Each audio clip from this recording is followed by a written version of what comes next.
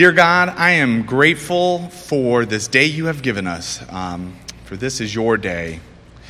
Lord, I pray that our time today discussing this topic will be a time of unity around truth, around your truth, and not our own man-desired truth, and to take authority for ourselves, what is your authority. Lord, but I pray instead that this is a time of peace, a time of love, and a time not just to agree on what sin is around us, Lord, but instead to think about how we might expand the kingdom or defend the kingdom in the midst of exile in this world. Please allow this to be a time that is edifying and glorious to you, Lord, and I pray that we honor you in all that we say and communicate today. In your Son's name we pray. Amen. All right, we are going to have more discussion today than usual. Also, I have been officially bullied into the whiteboard. So Caleb approves, Dennis approves. I've had a few other comments of approval. I just ask that inevitably when my dad comes back, you just let him know I did the whiteboard better. But the plan today will be I'll be filling out this whiteboard, but I tried to write it out. And my frustration with whiteboards is the inability to click Control-Z and format the way I want and all those things. But the question there, how do we apply this knowledge as a church, as parents, as a family?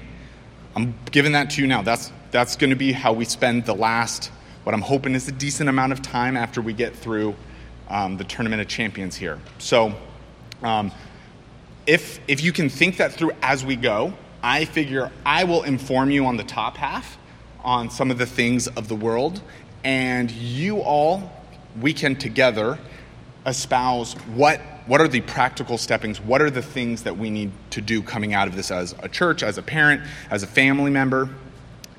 In particular, this topic can get very echo chambery. Hey, this is bad. Yes, I raised my hand. Oh, this happened to me at work. This is bad. Yes, I think we're all in agreement. This is bad. This is antithetical to God and His creation. We'll talk about that some. But the idea here is practically, how do we, in the midst of this onslaught around us in the world, how do we practically go about doing church, being parents, being a family? How do we operate in a world where this is celebrated? All right, let's get into it.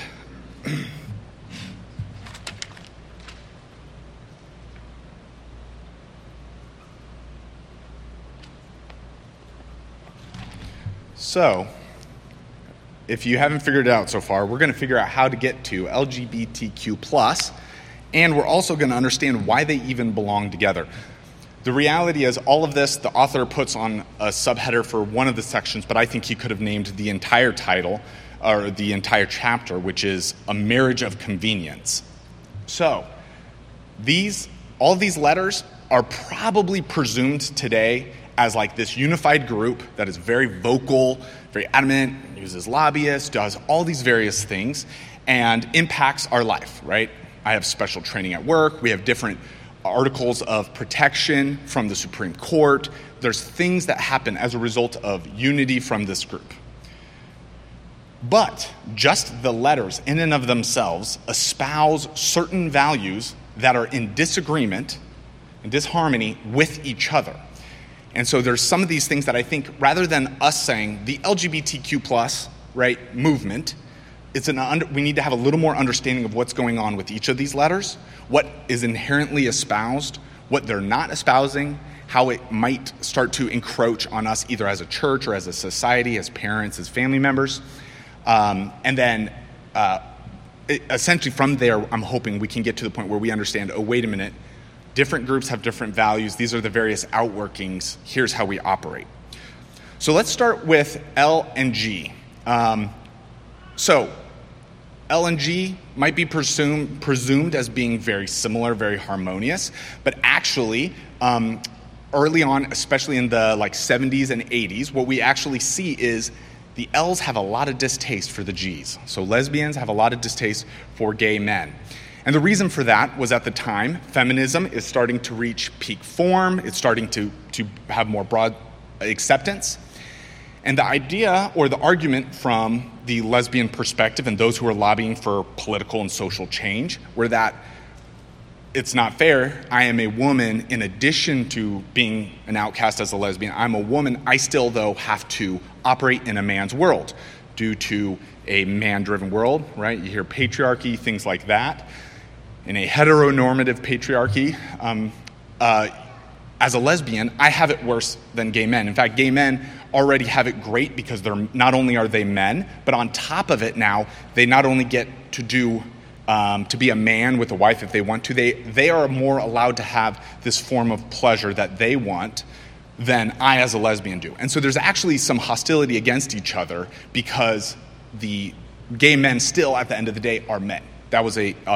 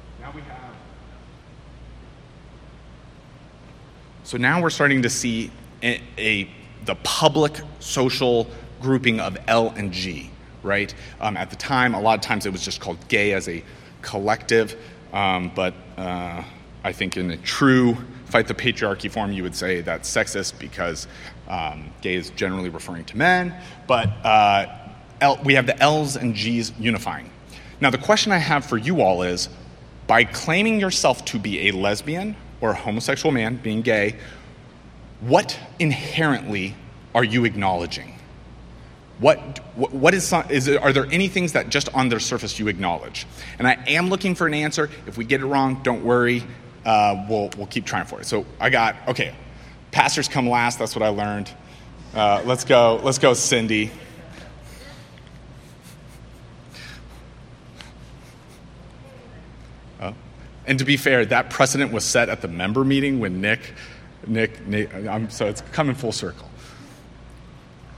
It's not working. So, first thing that comes to my mind is that there is definitely biological sex. Bam, Cindy. Woo. Okay, so for the purpose of the recording and anyone who might not have heard, is that lesbians and gays are acknowledging biology. There is male and there is female, and they are attracted to the one they are, but they are acknowledging there is biological male and female.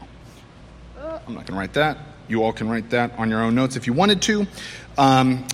So we have this L, and we have the L and G at this point. But we need to remember, for as we start to get into some of these other letters, that L and G are claiming there is a genetic sex, there is a biology component to this. Yeah? Are you saying that the L and G, this is the 70s and this is mid-80s? Yeah, so I would say it's the period of time that the book is covering is, I would say, rather broad and building. But yes, generally speaking, it was like, I don't know my 80s history, like when AIDS epidemic is at its peak, but essentially when AIDS hit, and I think the 80s is when L and G is in that kind of like unified structure in that area. 85, 86. Nick remembers it well. We had the police department to deal with it. Oh, as a police officer, had to deal with it. Okay. Wow. At lunch, that sounds like you're the guy to sit next to you and ask questions. That in this topic. So there you go. So mid-80s, you have the AIDS epidemic, and we have L and G. All right, I'm going to add B to the bottom here.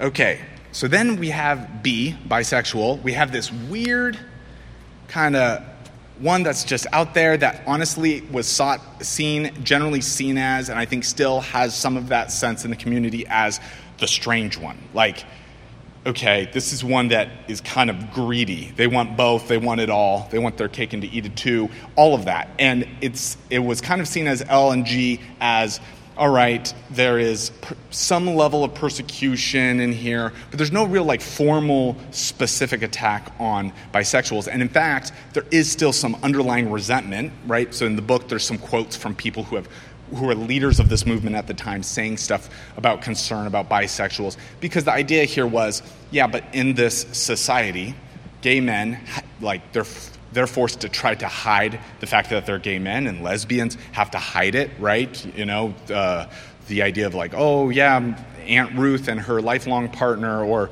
you know, her friend, you know, things like that. This idea of hiding is there. But then if you're bisexual, you can still choose to operate publicly in a heterosexual relationship.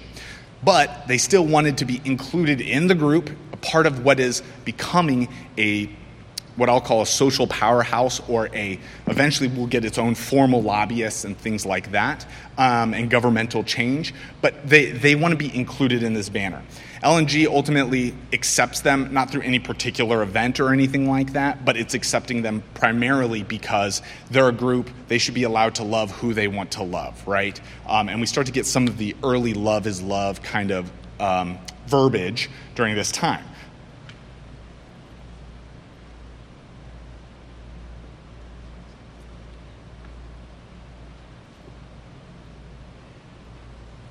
Okay. Now things start to get a little bit dicey for this group. Yes. No. I have no dates for you. Yes. Yeah, Brandon asked if I know the date when Love is Love movement, or Love is Love, like that statement or something, started. I have 0 dates on that. Yeah. I will tell you, Rob Roy says it's before Sodom and Gomorrah. All right, we got some Ecclesiastes-esque ideas here. So now we start to get the trans movement included in. They want to be at the table. And something to understand here is the trans movement today. We hear an argument. It's always existed. It's been in hiding. that no one's been able to come out and publicly speak on being trans. The reality is we don't necessarily see that examples of that, even with those who had the power and freedom to come out as desiring one or the other, very much. Like this isn't seen as like a legitimate thing until more recently. Now it's very legitimate, doctors and surgeons, and there are people doing things to make this happen. But as the trans movement starts to pick up or tries to become vocal and talk about oppression, L, G, and B are espousing one thing, whereas the T is espousing another.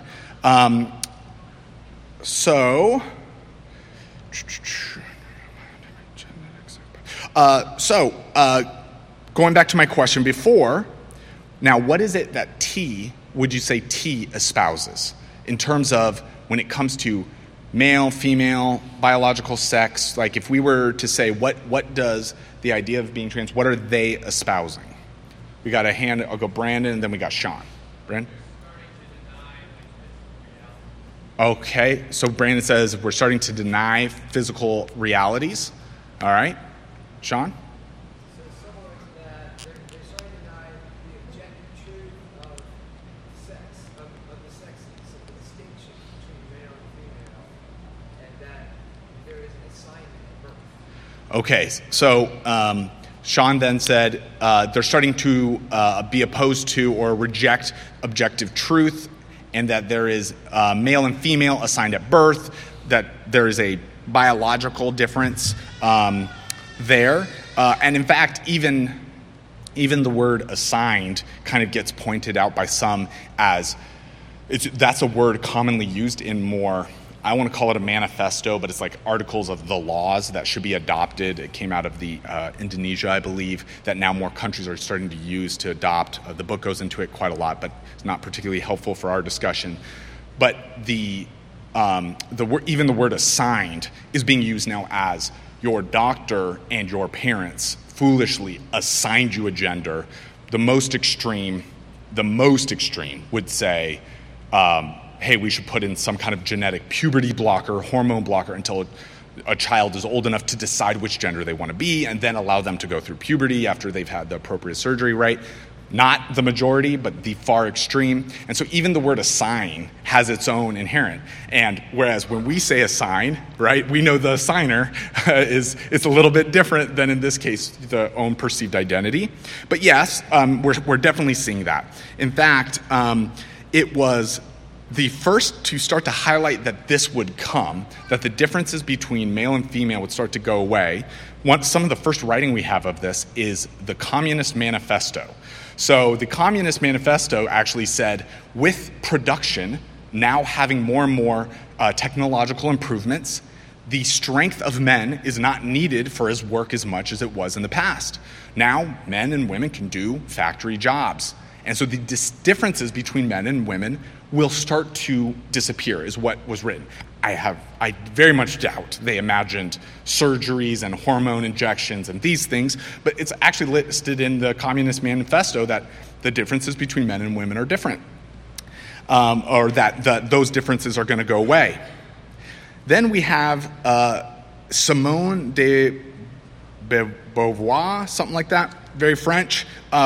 She writes in, I believe it's the 50s, but it gets picked up later. It gains popularity much later than that, where, let me see actually if I can find the quote here. In her book in 1949, so not the 50s, 1949, writes in her book, The Second Sex, one is not born, but rather becomes woman. No biological, psychic, or economic destiny defines the figure that human females take on in society. It is civilization as a whole that elaborates this intermediary product between male and female, between the male and the eunuch that is called female. Okay, so this particular book summarizes this idea that what we start to see, which is society imposes identity on you, right? Boys should play with Barbies and girls should be playing with monster trucks and things. The reason they go for those certain toys are because of or for certain toys that are more aligned to what we see as typical for their sex is as a result of society, right? And so we start to see this start to flow. And so core to the trans movement is this idea that male and female are a result of what identity you see as yourself, and that it is more of a spectrum, and this idea that there is not necessarily a biological male and not a biological female. And so, in fact, you have to deny that to be able to be okay with surgeries and adjustments to things, and that then as a result, you should be allowed to make these surgeries and change these things. So, we have a problem. Why LGB, like lesbians are saying, no, I am female, I like female. Trans now are saying, no, there is no female, there is what you decide to be, and then from there, it should be open. In fact, I have a very interesting quote from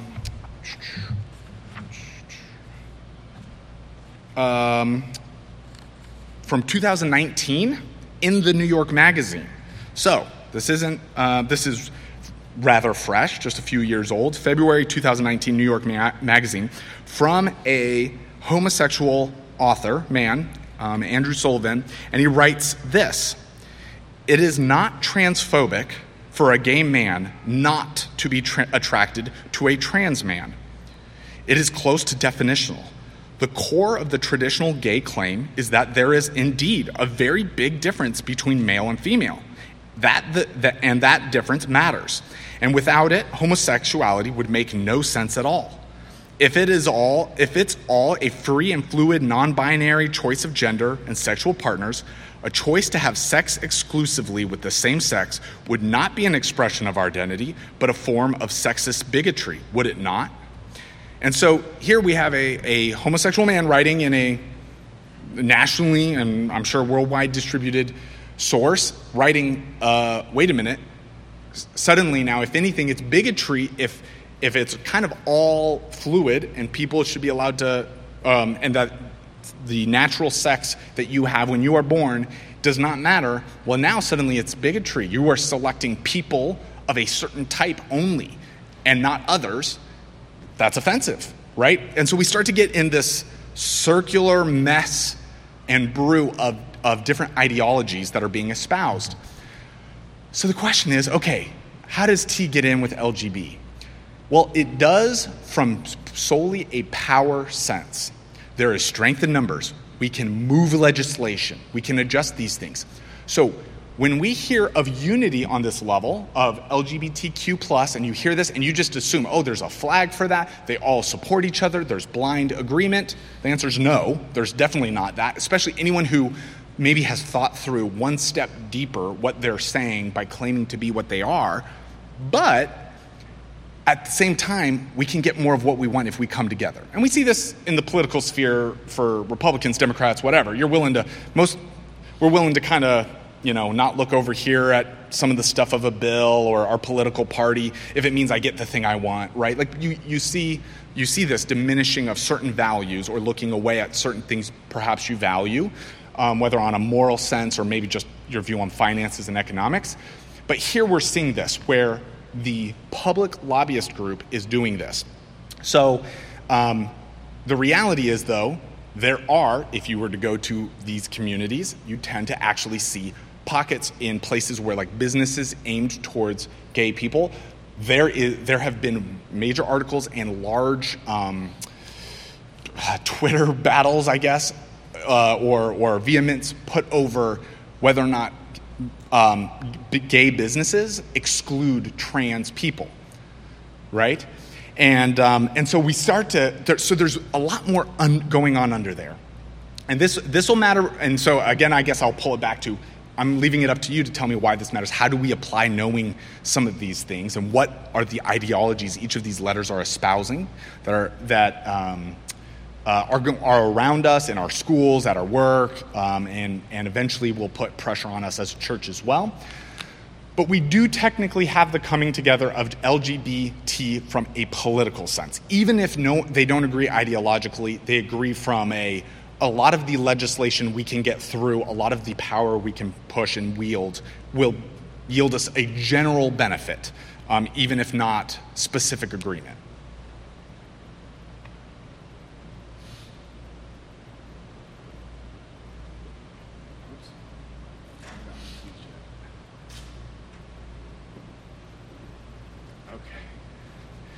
Okay.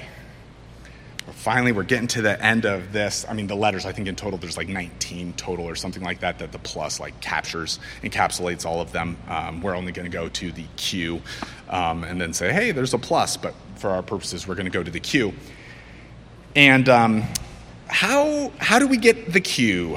Well, when you have LG having issues with B and B has issues with T, or LGB has issues with T on a higher level than L has issues with G and LG has issues with B, how fast is the train heading east? At this point we have a certain mixture brewing, but what can mess this up more than anything? Not political agendas, not groups in a room saying power, real life. Things happen. So let me read to you a quote from a real event for a lesbian woman. A lesbian woman has a partner for a decade. Her lesbian partner then decides they're stuck in a woman's body and should be a man.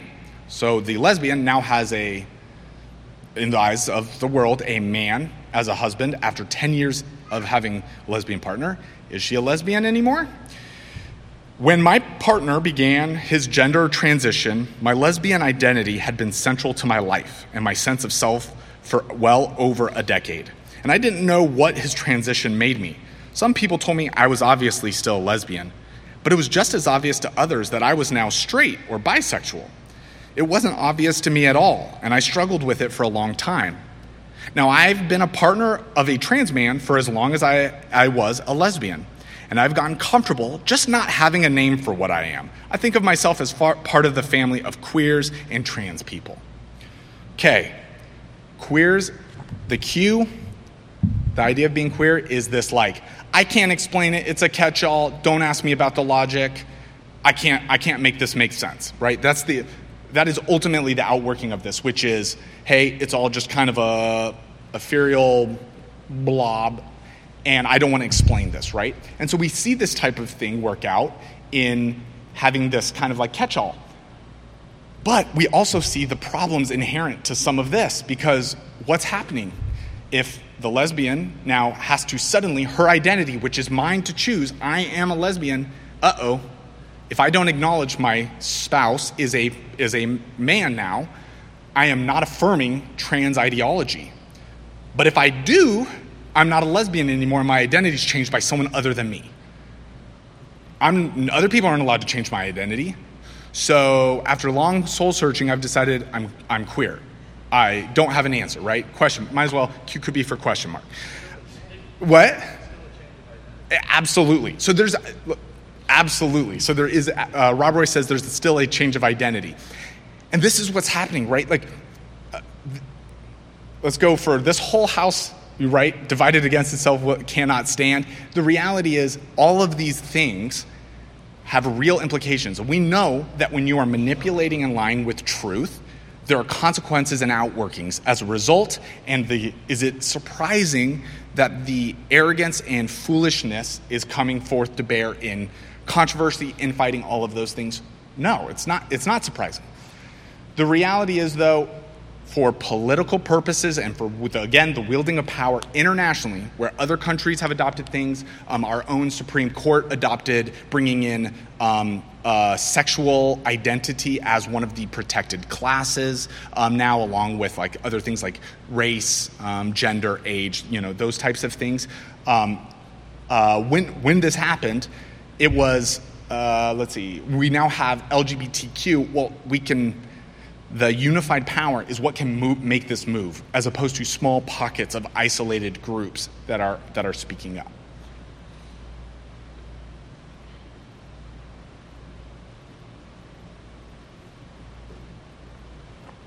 Okay, the plus is out there. I don't necessarily encourage you to go learn about them all. They're out there. things from asexual to things that are just entirely antithetical to Scripture. In fact, specific laws lined out in things that, they don't deserve being mentioned publicly. But the reality is these different groups, these different things do have power, even if there's infighting. But underneath why there's infighting is the ideology. And it's the ideology that we face. That's what we face. So perhaps we're getting a certain ideology from news sources, from public media, or whatever is the general narrative of public discourse around LGBTQ+, right? Love is love. Though L and G do you really think that? Or do you get to choose? Or, right, like if you actually go a step deeper, I don't think they would agree with that national narrative.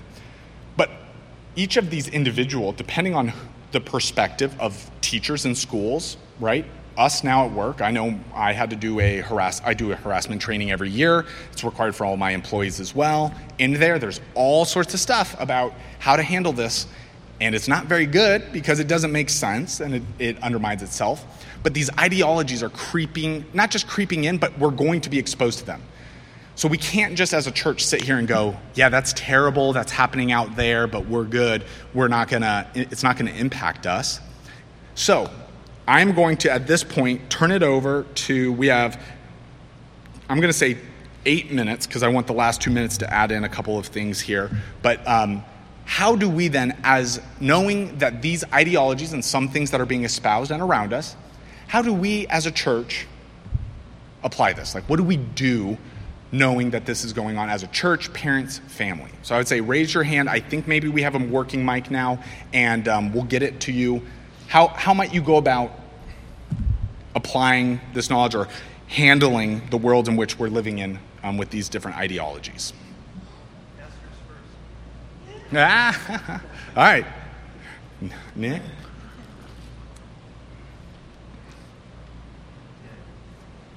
Is it still? Nothing? Okay.